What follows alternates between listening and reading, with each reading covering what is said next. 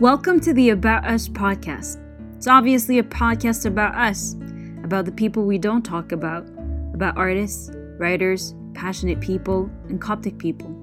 I firmly believe the fact that you don't need to be Oprah to be someone. It used to be called the Wednesday Women series. It used to be a series on YouTube, but now it's a podcast.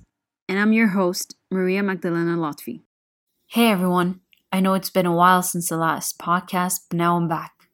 I pray you're all doing good and staying safe in these difficult times. I just want to take a moment to say that if you have any prayer requests, send me a message. The COVID-19 situation has messed up everyone's life in one way or another.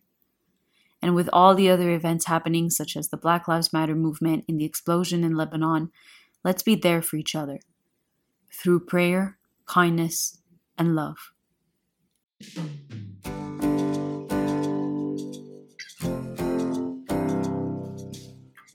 Today's guest is Kirollos Kilada, an artist and Coptic iconographer based in Toronto. He's also very good friends with George McCary, whom I interviewed a couple of months ago, so be sure to check that interview out. Not only is Kiro extremely talented, but also, as you'll see in our interview, he's very wise and knowledgeable. It took us about 2 hours to record the episode, and I still felt like I had many more questions to ask him. What is also cool about Kiro is that he's up for any challenge. For example, he wanted to put in practice his French and asked if the interview could be held in French, and since it's my mother tongue, I couldn't refuse. Without further ado, listen to Kiro as he speaks about Coptic iconography versus secular art, humility, and the pressure of succeeding as an artist.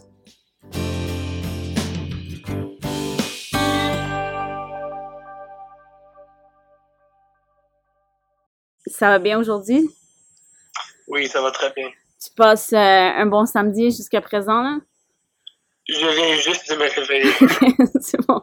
Ben, moi aussi, on est dans le même bateau. Ouais. Merci de m'inviter. Non, il n'y a aucun problème. Merci à toi d'avoir accepté. Donc, maintenant, une petite introduction de toi. Genre, d'où viens-tu? Quel âge as-tu? Genre, qu'est-ce que tu étudies? Donc, je m'appelle Kirollos Kilada et tous les gens m'appellent Kiro. Et j'ai 22 ans. Mes parents sont tous les deux égyptiens. Et je suis né en Arabie Saoudite. Et quand j'avais 1 an et demi, mes parents ont décidé de déménager au Canada. J'ai vécu pendant la majorité de ma vie dans la région de Toronto. J'ai fait toute mon éducation en français jusqu'au secondaire. Après cela, j'ai décidé de poursuivre un bac en design, en illustration à OCAD University à Toronto. Présentement, j'ai presque terminé. J'ai terminé mon programme et j'ai fait une thèse qui se compose de 10 illustrations autour d'un sujet particulier. Cette thèse-là est censée être mon portfolio à travers lequel je vais commencer à trouver différents jobs ici et là. J'ai juste quelques petits cours à terminer et après ça, je vais graduer, j'espère, cette année. J'ai appris l'iconographie copte quand j'avais à peu près 12 ou 13 ans. Il y avait un homme qui était dans mon église qui avait appris l'iconographie en Égypte du grand maître Isaac Fanous. Et il a commencé à faire des petites classes pour les jeunes qui s'intéressaient. Après ça, j'ai continué et Dieu merci, j'ai eu la chance d'apprendre de différents maîtres et de différents iconographes qui savent vraiment très très bien ce qu'ils font et qui m'ont vraiment influencé de façon positive. Et aujourd'hui, je crée des icônes pour les gens partout dans le monde, mais surtout au Canada et aux États-Unis. Et en même temps, j'espère petit à petit commencer ma carrière comme illustrateur et peut-être même comme peintre. J'ai juste pas compris à quel âge t'as commencé l'iconographie? 12 ou 13 ans. Oh wow, ok, donc ça fait déjà 10 ans, là. Ouais, mais quand on est jeune, c'est quelque chose qu'on fait juste parce que ça nous plaît. Donc, moi, c'est intéressant parce que la majorité des gens, ils apprennent quelque chose comme l'iconographie vers l'âge de l'université ou la fin du secondaire, mais ils apprennent de façon très intensive et très rapidement. Et d'habitude, ils sont déjà artistes par le temps qu'ils apprennent l'iconographie. En fait, la majorité des maîtres iconographes étaient déjà artistes avant d'apprendre l'iconographie. Mais moi, ce qui est intéressant, c'est que j'apprenais l'iconographie en même temps que j'apprenais les principes de l'art. Okay. Donc, j'ai une longue période au début où mes icônes n'étaient pas du tout belles. Pas parce que j'apprenais lentement, mais parce qu'il y avait des principes artistiques. La couleur, la composition, ce genre de choses-là, que j'avais pas encore très bien compris.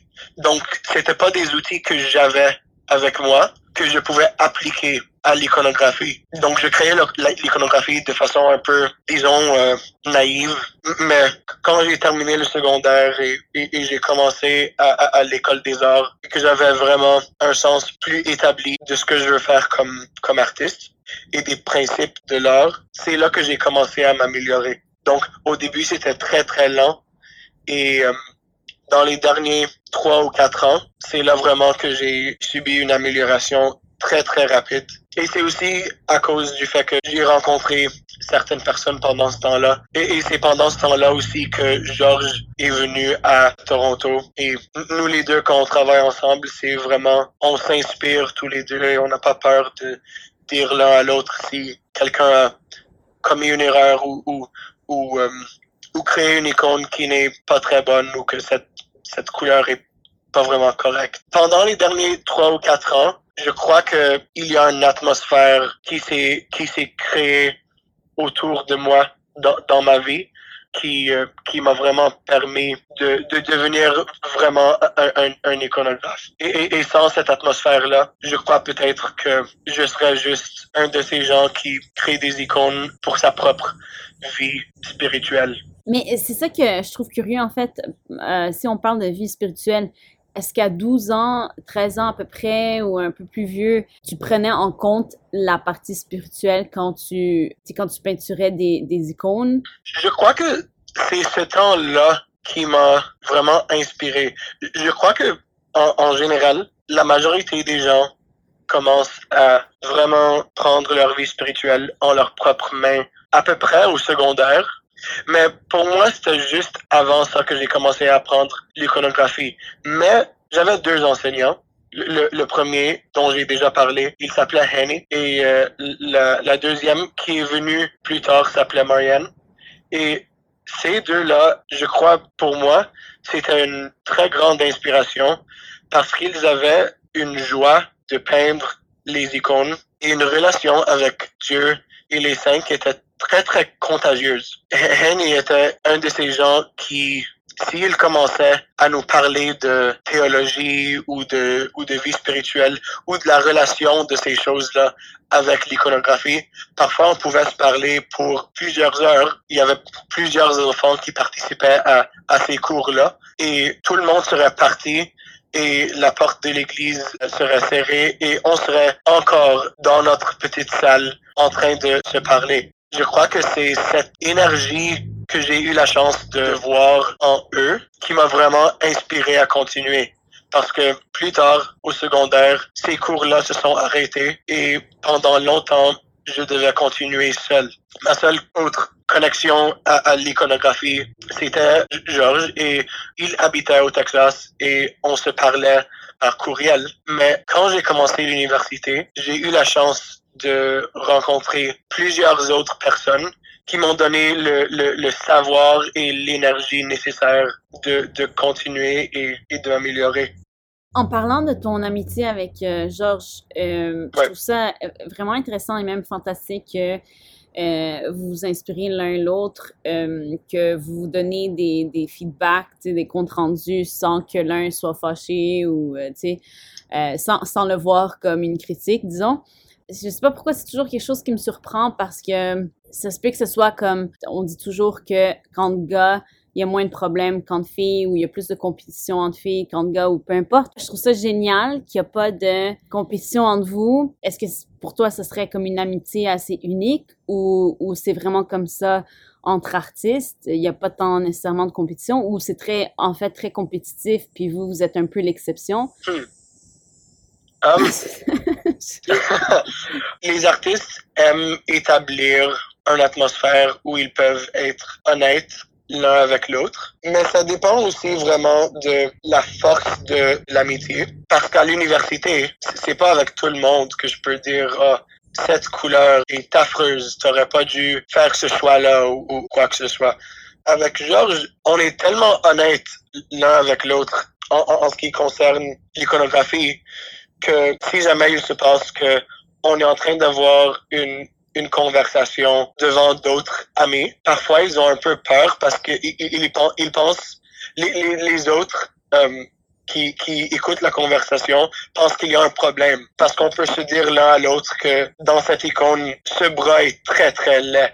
On est brutalement honnête l'un avec l'autre d'une façon que parfois ça fait peur à nos autres amis qui comprennent pas que c'est vraiment pour s'améliorer. Il y a d'autres gens qui nous ont aidés à créer cette atmosphère. Une des personnes qui a vraiment été toute la différence et qui continue à l'être pour moi et Georges, c'est Fadi Mikhail. Il est copte anglais, il habite en Angleterre, mais il est venu à Toronto pour peindre les fresques de 2 églises et nous sommes amis avec lui. Ça fait presque 3 ou 4 ans. Et lui, pour nous, vraiment, c'est un modèle de ce que nous, on aimerait devenir. Mais quand on l'a rencontré, on le voyait comme quelque chose de très, très haut. Il était un grand artiste et nous, on avait le privilège de l'aider, de l'assister, de travailler avec lui. Mais lui, un jour, il nous a dit « Qu'est-ce que vous pensez de mon travail, de mes icônes? » Et nous, on n'aurait jamais imaginé dire quoi que ce soit à propos de ces icônes parce qu'il a 10 ans ou presque 15 ans de plus que nous en expérience à peindre des églises et pour des commissions privées.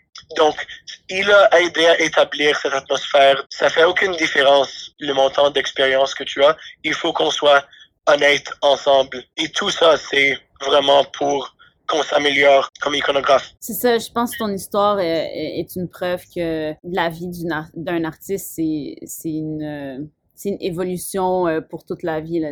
On s'améliore jusqu'à la fin de nos jours. Là. Ouais. Et il y a aussi Stéphane René qui habite aussi en Angleterre, avec qui Georges, on se parle souvent. Et lui, c'est vraiment le maître présentement de l'iconographie copte dans le monde. Lui aussi, il peut être très, très strict avec nous. Quand on lui montre quelque chose, il nous dit direct que cette icône contient une erreur théologique ou que la composition ici n'est pas bonne. Je crois que la dimension spirituelle de l'iconographie aide à enlever un peu le sens de la compétition. Si on se concentre à le faire, on est comme une genre de confrérie spirituelle. Je ne dis pas que la compétition n'existe pas en iconographie, parce qu'elle existe. Et il y a toujours le risque que la compétition et le désir de surpasser l'autre et de faire de grands projets, tout ça peut vraiment affecter la spiritualité de l'iconographe. Mais ces sentiments-là viennent du diable et Dieu merci qu'il nous a protégés de ça jusqu'à date. Ouais, je pense que c'est ça aussi le fait que vous avez la même foi puis que vous prenez en compte la partie spirituelle fait en sorte que ça vous rend plus humble aussi, ce qui est une partie, la partie la plus importante du christianisme là, aussi, hein, d'atteindre la modestie. Ouais. C'est nécessaire aussi à l'iconographie elle-même. Parce que l'iconographe qui cherche à se montrer aux gens qu'il est très, très apte comme peintre, ça se voit dans ses icônes. Ouais. L'art est très, très transparent et je crois que l'art est vraiment une façon de voir à l'intérieur de l'esprit du peintre. Si un iconographe, tout ce qu'il cherche, c'est lui-même, ça va se voir dans ces icônes et finalement, ça sera des icônes qui sont pas très, très belles. Ça va pas être des icônes qui invitent les gens à la prière et à vraiment imiter la vie du Christ. Je trouve ça intéressant parce que j'ai jamais pensé qu'une icône avait tant de ou je sais pas, on nous apprend pas tout le temps, surtout à un jeune âge, qu'une icône, c'est pas juste une photo que tu mets chez toi à la maison sur ton mur, là. C'est, comme tu l'as dit, ça invite à la prière. Il y a une histoire non seulement religieuse, mais genre théologique derrière tout ça. Faut lire l'icône et pas juste la regarder. Comme en anglais, on le dit, le mind-blowing un peu, là, comme Yeah. ça illumine mon esprit. C'est ça que... Mais c'est aussi...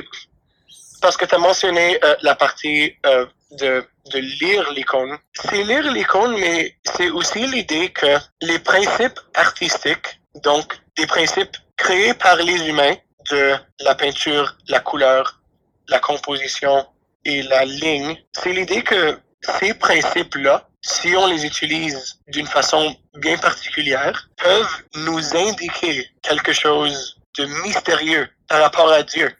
Et je crois que c'est cette idée-là qui est à la base de l'iconographie. C'est que l'art est une invention humaine.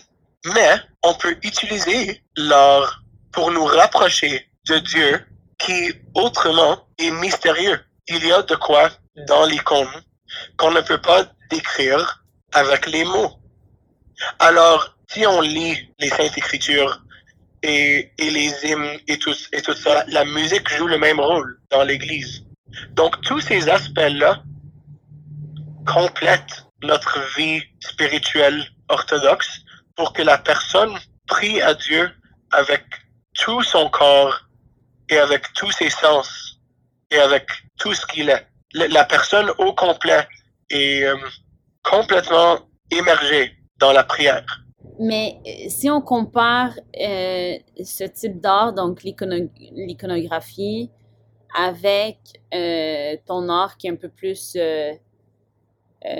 séculier, là, disons, non spirituel, est-ce que c'est facile à balancer les deux, ou est-ce que tu sens que tu dois les séparer, puis que quand tu fais de l'iconographie, t'es complètement, genre, tout ton sens, tous tes sens sont avec Dieu, puis après, tout d'un coup, quand tu fais quelque chose qui est autre qu'une icône, est-ce que tu te sépares de cette spiritualité-là? J'ai toujours essayé de penser, si je dois parler de mes icônes et du reste de mon art, ce que je devais appeler le reste de mon art. Si je veux parler des deux, est-ce que je dois dire, OK, c'est les icônes et de l'art séculier, ou est-ce que c'est des icônes et de l'art personnel, ou est-ce que c'est juste les icônes et l'art? Parce qu'il y a des gens qui font cette distinction.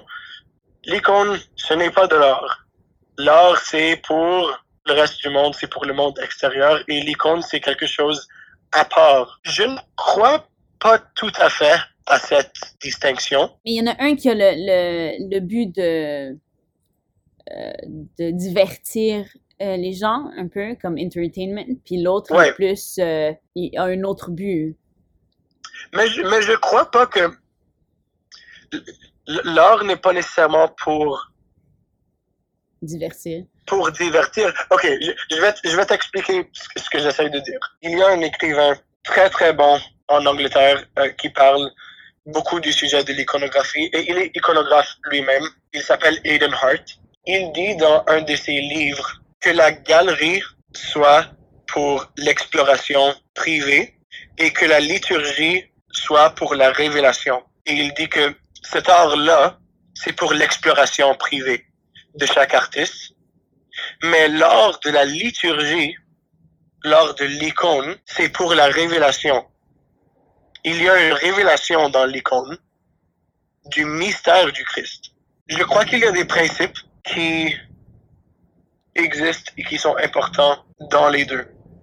Et pour moi, c'était très, très difficile de concilier ces deux parties de moi-même, et j'ai vraiment passé mon temps à l'université à essayer de le faire. Et chaque prof que j'avais à l'université, je leur parlais de ce problème-là. Je le voyais comme un problème. Et je me dis, OK, lorsque je vais peindre une icône, là, je suis en mode icône et je change la musique à laquelle j'écoute, et c'est un autre monde au complet. Et là, quand je fais des illustrations, ça n'a rien à voir avec mes icônes. Mais au fur et à mesure que je parlais à mes professeurs, j'ai découvert qu'ils ne sont pas aussi séparés que je pensais au début. Pour moi, l'art en général, c'est la découverte d'un mystère. En iconographie, ce mystère est déjà révélé. C'est le mystère de l'incarnation. Mais il y a beaucoup d'autres mystères dans la vie des humains qu'on peut explorer. Et c'est vrai que tous ces mystères-là trouvent leur aboutissement dans l'incarnation. Leur aboutissement et leur réponse dans l'incarnation, dans la Trinité. Mais si on les explore en particulier à travers les histoires des gens, les histoires de tous les jours, dont on peut avoir l'expérience, c'est cette exploration-là que je cherche à entreprendre quand je fais de l'art qui n'est pas une icône. Mais il y a toujours un élément que je veux mettre la personne qui regarde à mon art. Il y a un mystère à résoudre. Et si ça encourage la personne à penser ou à se questionner, pour moi, il n'y a pas une très grosse différence entre ça et l'icône qui invite la personne à la prière. Il y a une différence, mais elle n'est pas très grande. J'indique souvent une dimension spirituelle ou divine dans l'art que je fais, même si ce n'est pas une icône. Et il y a aussi un élément de tradition qui est très important dans l'iconographie, que je ne dois pas nécessairement respecter quand je fais toute autre forme d'art et de peinture et d'illustration. Est-ce que tu peux expliquer cette tradition? La tradition de l'iconographie a deux dimensions. Il y a une dimension culturelle et il y a une dimension théologique. La dimension théologique est plus ou moins commune à toutes les églises qui pratiquent l'iconographie. Et c'est que nous créons des icônes parce que Jésus, le Verbe de Dieu, s'est incarné et est venu dans le monde et a pris notre forme humaine. Alors, Dieu, qui auparavant était invisible, s'est maintenant rendu visible aux hommes. Et parce qu'il est devenu visible, nous pouvons créer son image pour qu'il soit toujours visible aux autres. Ça, c'est la dimension théologique. La dimension culturelle, c'est que chaque culture où existe l'orthodoxie cherche à exprimer la dimension théologique, mais à sa façon. Donc, les Coptes avaient déjà une culture très très riche et de l'art influencé par plusieurs différentes civilisations, mais surtout par l'art égyptien ancien, donc l'art des pharaons. Et c'est pour ça que je crois que l'art qui n'est pas icône peut indiquer un genre de mystère ou peut indiquer le divin sans nécessairement être à propos de Jésus-Christ. Parce que les Égyptiens, sans avoir eu la révélation du Dieu réel, le Sauveur et de la Trinité, ont développé un langage visuel par lequel ils pouvaient exprimer la présence du divin ou du transcendant. Donc, ce langage-là, ce langage visuel, existait déjà. Et c'est ce que je crois je fais quand je fais de l'art qui n'est pas de l'iconographie. Les Égyptiens ont pris le langage visuel qu'ils avaient développé dans leur culture et ont soudainement décidé, à cause de leur nouvelle religion, de le mettre au service de Jésus-Christ, qui était maintenant leur Dieu. Et au fur et à mesure que cela se passait, il y a eu le développement de l'iconographie. Il y a eu le développement d'un langage de symbolisme qui est très, très reconnu.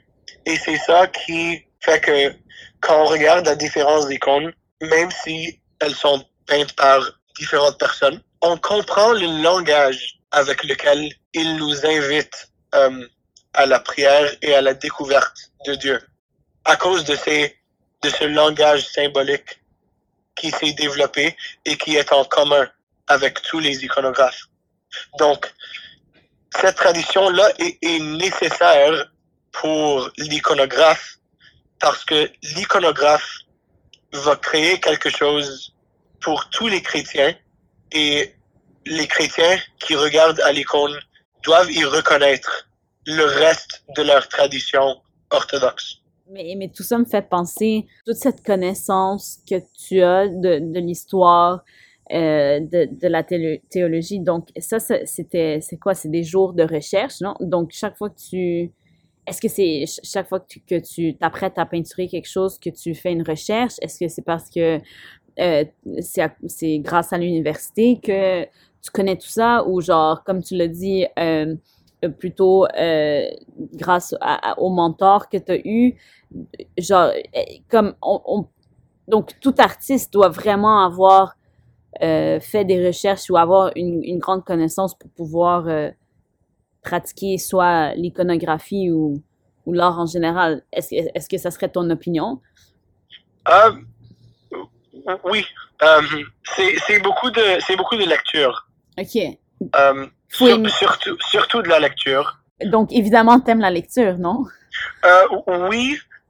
Je suis pas très rapide en lecture. Ça me prend vraiment longtemps à terminer un bon livre. Et parfois, je peux m'ennuyer au milieu. Mais j'aime ce que je reçois quand je fais de la lecture. Et aussi, les mentors que j'ai eus. C'est parce que la présence des mentors est utile parce que même si je vais apprendre de la lecture, je vais pas savoir quoi lire. Sauf si j'ai des gens qui peuvent m'influencer et qui ont passé à travers ce chemin avant moi, qui peuvent me dire voici ce que tu devrais lire. Il y a des gens qui lisent beaucoup, mais ils lisent du n'importe quoi. Donc, je crois que c'est important de lire, mais aussi de lire la bonne chose. De filtrer un peu, là. Ouais. C'est comme si j'ai un mentor et je commence à lire, c'est que je veux découvrir en plus de profondeur ce que je vois de bon dans mon mentor ou la personne dont je suis disciple. Ce qui est plus particulier à la vie orthodoxe. Quoique dans le reste de l'art aussi, je crois que un bon artiste, c'est l'artiste informé. J'ai découvert récemment que je n'absorbe pas autant de culture que je devrais pour créer du bon art qui a une force et qui est personnel. Donc, j'essaye ces jours-ci à m'approfondir dans les films et la photographie et la musique. Pas à pratiquer ces arts-là, mais juste à m'approfondir là-dedans, développer un goût pour ces choses. C'est à partir de là qu'un bon artiste tire son inspiration. J'ai atteint une étape un peu bizarre l'année passée où j'avais beaucoup de liberté en université à créer ce que je voulais. J'ai tellement créé ce que je voulais, à la fin de l'année, j'ai découvert que je commençais à me répéter. J'ai pas aimé faire cette réalisation-là, mais à la fin, j'ai découvert que si je voulais éviter de me répéter, c'est que je devais être un artiste plus cultivé et plus informé. Ça t'arrive de lire plus de la fiction, littérature, des romans, ou c'est souvent plus formel? Ou... Non, c'est ça mon problème. À l'école élémentaire, j'aimais pas lire la fiction du tout. Et on devait aller à la bibliothèque, à l'école élémentaire, une fois par semaine. On avait à prendre 2 livres. Et on avait une enseignante qui voulait vraiment nous faire lire, et elle a dit que des 2 livres qu'on prenait à la bibliothèque à chaque semaine, un de ces livres devait être un roman, et j'allais à la bibliothèque, je prenais un roman et une bande dessinée, et je laissais le roman dans mon sac, et je passais la semaine à lire la bande dessinée. Donc, j'avais abandonné les romans et la fiction très très tôt dans mon enfance.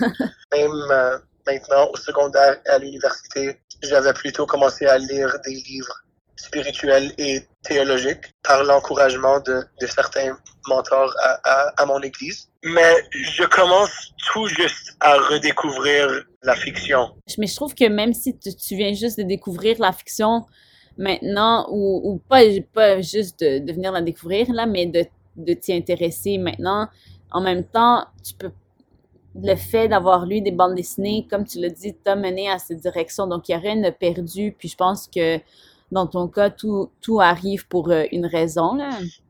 Ouais.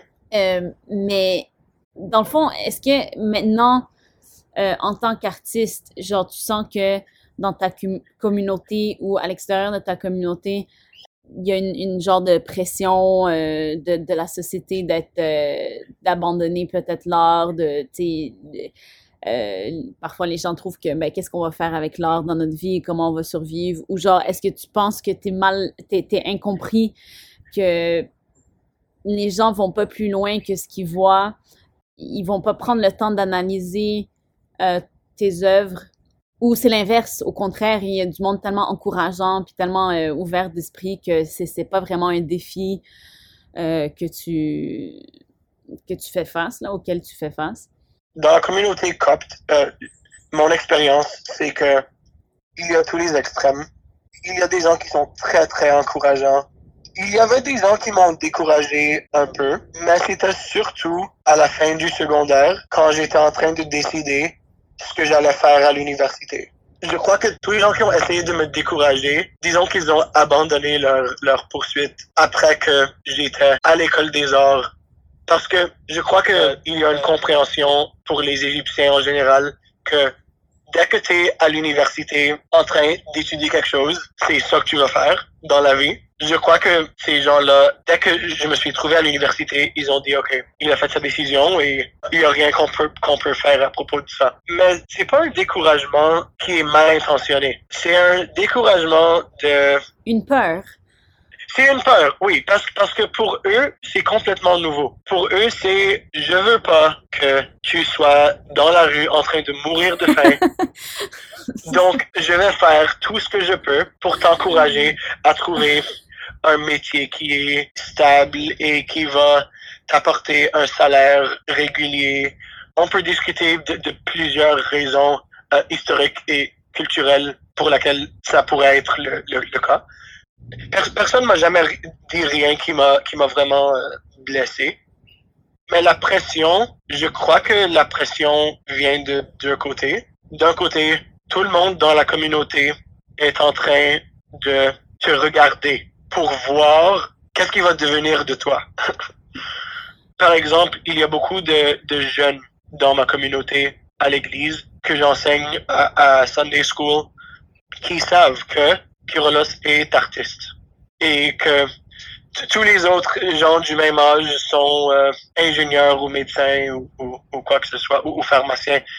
Ces membres-là de la communauté savent que Kiro est en train de prendre un risque. Ils veulent voir à quoi ça va aboutir. Et si j'abandonne, la prochaine personne qui veut aller à l'école des arts va se faire dire « Oh, mais tu te souviens, il y a quelques années, Kiro est allé à l'école des arts et il a essayé de faire une carrière et maintenant il travaille à la banque. Donc oublie ça. » En même temps, il y a une pression de tu dois commencer à faire un peu d'argent pour pouvoir commencer une famille dans le futur et ce genre de choses-là. C'est une pression interne. Mais je pense que si tu la mets de côté, la pression est pas très... tu sais, si tu te concentres sur ton art, elle est moins présente que si tu penses à ça. Je pense pas que quand tu te mets à la peinture, que tu dis dans ta tête, je dois pas abandonner, je dois réussir, tu te mets pas cette pression-là. Je crois, non? Comme... Non, elle est là. OK. C'est parce que l'artiste n'existe pas sur une île. J'ai une vie sociale et j'ai des amis et j'ai une famille. Donc, c'est impossible d'échapper à cette pression-là quand je vois que mes autres amis sont en train de prendre des pas dans la vie plus gros que moi et de savoir que moi, ce sera différent, que je vais avoir un peu plus d'efforts à mettre. Mais je trouve que c'est un peu ça la beauté de ton séjour, tu sais, de ton aventure. Ça sera pas comme les autres, ça sera un peu, tu sais, il y aura sûrement des surprises où ça sera différent. Tu sais, il y aura des moments inattendus. Puis je pense que c'est ça qui va faire de toi, tu sais, un artiste différent des autres. Puis pas juste un artiste, juste une personne en tant que telle. Tu sais, différente des autres. Mais je trouve qu'avec ton âge aussi, c'est quand même un jeune âge, t'as le temps un peu de te découvrir puis de trouver ta prochaine étape. Oui, Dieu merci, j'ai encore un peu de temps.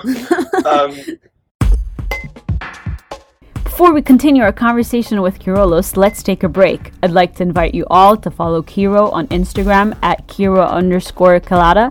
So at KIRO_KILADA for his more secular art, and at Kilada_Coptic Icons, KILADA_COPTICICONS for his Coptic icons.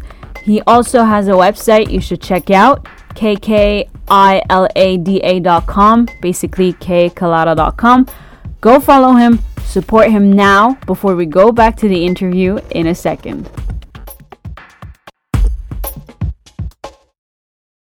Donc, maintenant, j'aimerais ça parler de tes œuvres particulières. La dernière que tu as fait, que tu as mis hier sur Instagram, sur la situation dans laquelle on vit présentement, qui est le corona. Oui. Moi, elle m'a vraiment frappée. Mais en même temps, je vais juste parler un peu de cet art-là, qui est pas une icône. Est-ce que tu as un nom un peu à ce mouvement d'art que tu suis? Est-ce que tu dirais que c'est un réalisme mélangé à de l'abstrait? Est-ce que ou non, ou t'aimes mieux que, tu sais, qu'il n'y ait pas d'étiquette à l'art que tu fais? Je sais pas. J'ai souvent voulu m'attacher à une étiquette comme ça et dire, oh, je suis un surréaliste ou quelque chose comme ça. Mais je crois pas que ce que je fais rentre très bien dans un mouvement particulier. Et je dis pas ça pour être prétentieux, pour dire que mon art est différent de tout autre art. Non, c'est que l'idée, c'est que maintenant, dans notre monde globalisé et multiculturel, on peut se faire influencer par n'importe quoi.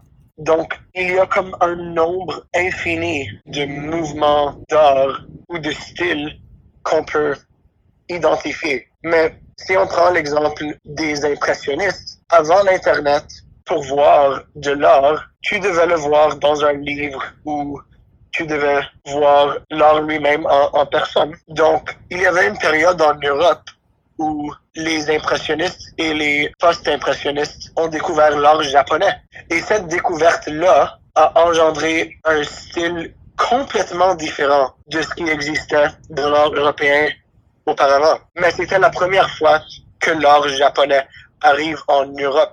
Donc, on peut identifier ce mouvement-là. Mais ces limites-là n'existent plus aujourd'hui. Donc, je peux m'inspirer de n'importe quoi dans le monde. Je crois que dans le futur, ce sera de plus en plus difficile d'identifier des styles ou des mouvements d'art comme il était possible de le faire avant l'Internet. Et la deuxième partie, c'était... De parler de ton œuvre. Donc, cette œuvre-là, je suis encore en train de découvrir le genre de symboles et de métaphores que j'aimerais utiliser dans mon art, mais ça m'intrigue beaucoup la littérature monastique. Quand j'étais au secondaire, j'ai lu la vie de Saint-Antoine et à l'université, j'ai créé une illustration de sa tentation. Cette idée-là des esprits, du combat des démons, m'intrigue justement parce que ça nous ouvre les yeux au monde spirituel. C'est l'idée que dans la vie de Saint-Antoine, nos yeux sont ouverts au fait que il n'y a pas juste le monde physique qu'on peut voir avec nos yeux. Il y a tout un autre monde derrière celui-ci qui est très, très actif. Donc, pour moi, le fait de devoir s'isoler à cause de COVID-19, a forcé les gens à découvrir leurs démons. Donc, c'est un peu mon personnage est rentré à la maison, le virus est à l'extérieur et il a fermé la porte dans sa face. Mais ce qu'il va découvrir, c'est que dans sa maison propre, il y a ce qui est beaucoup plus dangereux. Toutes ces mauvaises tendances et toutes ces pensées sombres qu'il n'aurait pas découvert autrement. Je crois que beaucoup de mon art se concentre sur cette idée que Blaise Pascal a dit. Encore, je dois traduire ça de l'anglais. Ce qui est drôle parce que Blaise Pascal lui-même est français, mais je connais la citation en anglais. OK, je l'ai. Tous les problèmes de l'homme viennent du fait qu'il ne peut pas rester seul dans une salle fermée. Et cette idée-là, je crois qu'elle m'inspire beaucoup dans mon art. C'est l'idée que aussitôt qu'on est seul et qu'on ferme la porte et que tout est silencieux, on découvre tout ce qu'il y a de négatif et de sombre à l'intérieur de nous qu'on peut pas voir ou découvrir quand on sort avec nos amis et quand on est en famille ou quand on écoute la musique ou on regarde un film. Il faut vraiment ce silence pour découvrir ça. Et ça fait peur. C'est à propos de ça que j'aime souvent créer l'art, mais à travers des histoires. Est-ce que, genre, t'as représenté ces démons-là par des personnages, un peu? Oui, c'est les personnages qui sont dans la salle. Est-ce que nommer tes démons fait plus peur à cette découverte de soi? Comme les nommer, est-ce que ça t'aide aussi à te débarrasser de ces démons? Ou genre d'y faire face? Je sais pas. Ça, c'est le combat de la vie spirituelle. OK. Je crois pas que faire l'art m'aide à résoudre des problèmes personnels. Je sais que beaucoup d'artistes trouvent dans l'art un aspect thérapeutique. Pour moi, c'est pas tout à fait ça. Je sais pas si je peux identifier vraiment les faits que ce genre de choses-là reflètent sur moi. Je fais de l'art parce que tout simplement j'aime ça et... Mais c'est quand même personnel. Oui, mais c'est personnel au niveau des idées. J'aime apprendre à propos de différentes idées et d'utiliser ces idées-là dans mon art. Ça peut exprimer une réalité personnelle, mais je vois pas l'art que je fais comme la solution. C'est juste un mode de discussion. Ouais, on peut passer à la thèse que tu avais à faire qui s'appelle Strangers, donc étrangers. Ouais. D'où l'idée est venue, pourquoi cette idée d'étranger, ça explique quoi exactement? Le programme d'illustration à OCAD est construit de manière que dans la 4e année, chaque personne doit créer une thèse. Et cette thèse est visuelle. Elle se compose de 10 illustrations qui se concentrent sur un sujet particulier. Et l'été avant ma thèse, j'ai passé 1 mois et demi en Égypte, ce qui m'a permis de beaucoup penser et de recevoir beaucoup d'inspiration. Mais quand on arrive à l'université en septembre, les premiers 5 semaines de l'année thèse se concentrent sur juste trouver l'idée et de la raffiner. L'idée elle-même était très difficile à découvrir. J'avais une idée en tête que j'aime créer de l'art qui donne un sens de malconfort. Et j'ai essayé de puiser un peu dans un genre de surréalisme. Et c'était avec l'aide de mon professeur. Et chaque semaine, des 5 semaines, je devais arriver avec plein d'idées nouvelles et des esquisses. J'ai pensé que quand je fais des icônes, et c'est là que les deux s'influencent. Quand je fais des icônes, une bonne icône pour moi, c'est une icône où je suis vraiment très investi dans l'histoire de ce saint en particulier. Donc, souvent, si je fais une icône où j'ai pas fait beaucoup de recherches et je ne connais pas très bien le sujet, l'icône est un peu morte. Elle a pas comme une vigueur et une vie à laquelle on s'attendrait. Donc, je me suis donné ce même principe-là pour ma thèse. J'ai dit, si je pouvais trouver des biographies de gens qui blow my mind. Ouais. Donc, je pouvais créer de l'art qui était égal à la réaction que j'ai à leur histoire. Donc, j'ai commencé à chercher des gens dans l'histoire qui ont accompli des exploits historiques, mais qui aussi ont vécu un genre d'isolation ou d'aliénation, soit par rapport à eux-mêmes ou leur famille ou à leur société, et exprimer cette isolation à travers les œuvres de ma thèse. Est-ce que tu te retrouves en ces gens-là où tu ressens cette isolation toi-même? Parfois, je suis le genre de personne que parfois il me faut être seul et travailler, et parfois il me faut être entouré de gens et être avec mes amis. Parfois oui, parfois non. Ce que je trouve intéressant de ces personnages-là, c'est que leur isolation était très différente.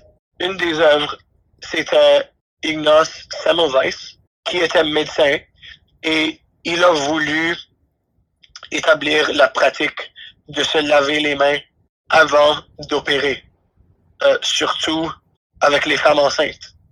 Et il était persécuté par la communauté médicale de son temps, parce que les médecins de son temps trouvaient ridicule qu'il suggérait qu'il y avait plus de morts dans leurs hôpitaux parce que leurs mains étaient infectées.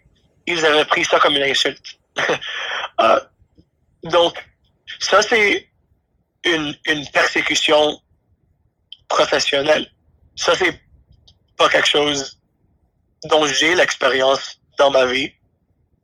Mais par exemple, la première illustration que j'ai faite, c'est à propos de Jules Verne. Il est tout simplement isolé de sa société par son imagination. Qu'il a créé des romans où il a prédit plein d'inventions qui n'existaient pas et les gens le croyaient un peu fou. Il avait comme un genre d'imagination prophétique, disons. Ça, c'est un peu plus proche, peut-être, de l'isolation que peut-être parfois j'ai l'expérience dans ma vie. Bien sûr, je suis pas Jules Verne et je le serai jamais, mais c'est ouais, c'est ça. On peut se voir dans ces histoires. Et je crois aussi que ça fait partie de la force de ma thèse.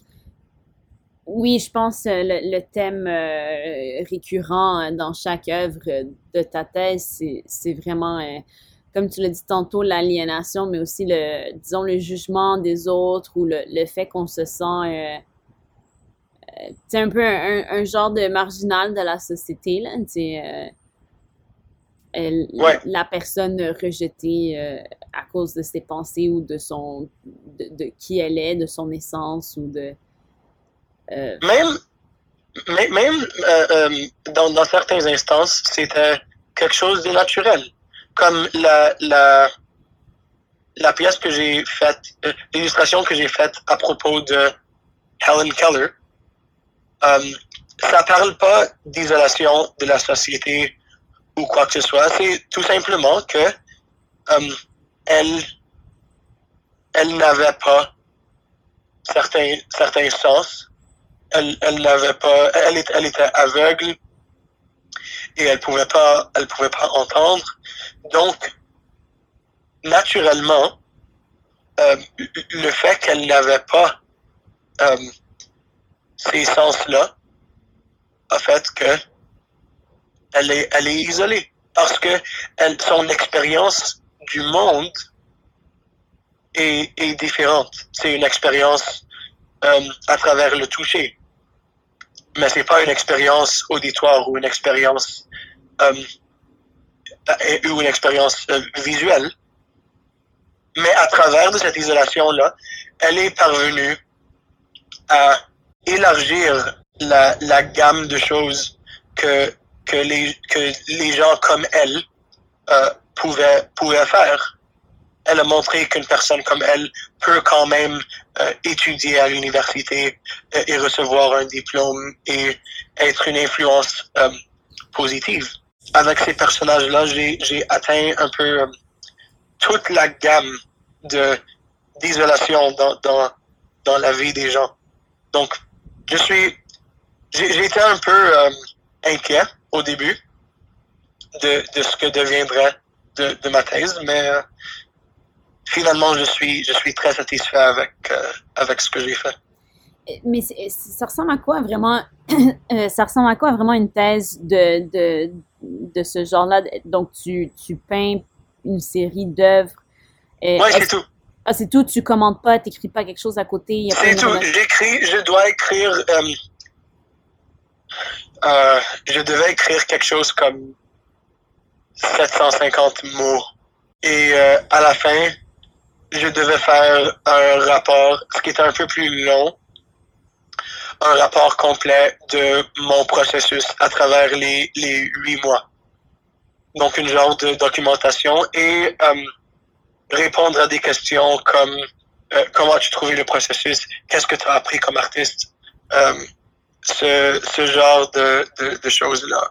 Quels sont tes plans pour, dans le futur, dans genre les prochaines 5 années, tu te vois comment? Est-ce que tu penses faire une maîtrise? Est-ce que ou pas? Je sais pas vraiment. Je crois que je vais tout simplement essayer de m'aventurer dans la carrière et voir où ça va me mener. J'ai à la fin de ma thèse, j'ai reçu avec 3 autres personnes une genre de résidence artistique à un édifice à Toronto qui s'appelle 401 Richmond. Et 401 Richmond est un des grands centres artistiques à Toronto. C'est un très grand édifice où le premier étage contient, je crois, 7 ou 8 galeries indépendantes. Et ensuite, tous les étages suivants sont des studios d'artistes. Donc, j'ai avec mes 3 amis ce studio-là pour encore 1 an, donc jusqu'à mai de l'année prochaine. L'école nous le donne gratuit. Genre, tu vis là-bas, tu restes là-bas? Non, je vis pas là-bas. Je vis toujours à la maison. C'est un studio, c'est assez petit. C'est une salle pour travailler. Okay. Mais ce qu'il y a de bon là-dedans, c'est plutôt le fait d'être entouré par d'autres artistes du même âge, même après avoir terminé l'université. Parce que souvent, les gens qui terminent l'école des arts, ils partent et là, toute l'atmosphère et l'inspiration qui existait à l'école d'art est soudainement perdue et ils ont du mal à récupérer ça. Ou ils doivent recréer cette atmosphère et cette inspiration par eux-mêmes. Pour moi, c'est ça le très gros avantage de cette opportunité-là. C'est un grand privilège d'être choisi pour quelque chose comme ça. Et aussi être entouré par l'atmosphère artistique de la ville de Toronto. Mais je vis toujours à la maison. Je l'utilise comme opportunité pour un peu me forcer à continuer à créer de l'art qui n'est pas icône. Parce que j'ai toujours beaucoup de travail à faire en ce qui concerne les icônes. Mais pour l'illustration, je suis encore au tout début. J'ai pas encore commencé ma carrière. Avoir ce studio-là me permet un peu de me forcer à continuer à créer de l'art, à créer un portfolio et à chercher du travail en illustration au lieu de toujours retomber dans l'iconographie comme zone de confort. Ben, félicitations là, pour le studio. Puis, Merci. il y a beaucoup de commandes pour Tu reçois, je veux dire, beaucoup de commandes pour les icônes et tout ça? Oui, Okay. oui. Je crois que il y a vraiment une soif pour les icônes dans la communauté copte. Et en comparaison avec les autres églises orthodoxes, les églises byzantines et tout ça, nous avons comme copte un montant relativement bas d'iconographes dans le monde. Mais la demande est très très haute parce que les coptes sont dans une étape maintenant où ils sont en train de redécouvrir l'icône. C'est pour moi de découvrir la peinture de l'icône et pour d'autres personnes, c'est découvrir la prière avec l'icône. C'est comme un écosystème qui se développe présentement que je crois va être très très bénéfique pour tous les coptes culturellement et spirituellement. Dieu merci. Ça a commencé à s'agrandir comme je veux pas appeler ça un marché, mais tu sais ce que je veux dire, comme la demande a vraiment commencé à grandir dans les dernières années. Donc, maintenant, on va passer à des questions courtes, juste pour un peu apprendre à te connaître, là, aussi. Là. Okay. Donc, si tu pouvais pas poursuivre l'art, nomme 2 carrières que tu poursuivrais à la place. Il y a quelques années, je t'aurais dit la politique, mais dans les dernières années, j'ai vraiment commencé à développer un dégoût pour la politique, étant donné...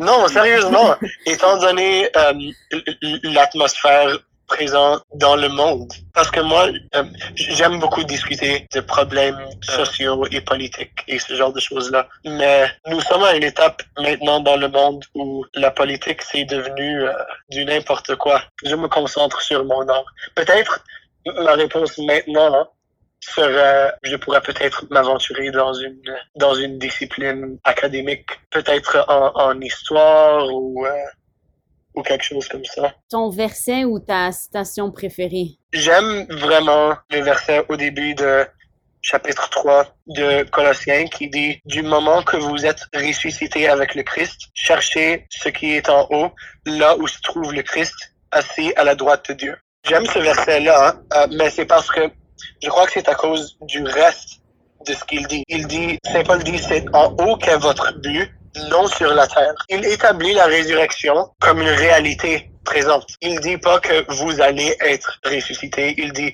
dès que vous êtes ressuscité avec le Christ, cherchez ce qui est en haut. Arrêtez de chercher ce qui est en bas ou ce qui est sur la terre. Ça me donne du courage parce que ça me rappelle que même avec la pression qui vient avec ma carrière et la passion que j'ai pour cette carrière-là, cette carrière n'est pas le but. Le but, c'est Dieu lui-même. Surtout quand on vit dans un monde d'incertitude, je pense que ça c'est l'ultime certitude, là. Oui, c'est ça. Ouais. Quand Saint-Pierre était basculé par les vagues, le point de stabilité seul était Jésus. C'était pas le bateau ou les autres disciples ou les vagues.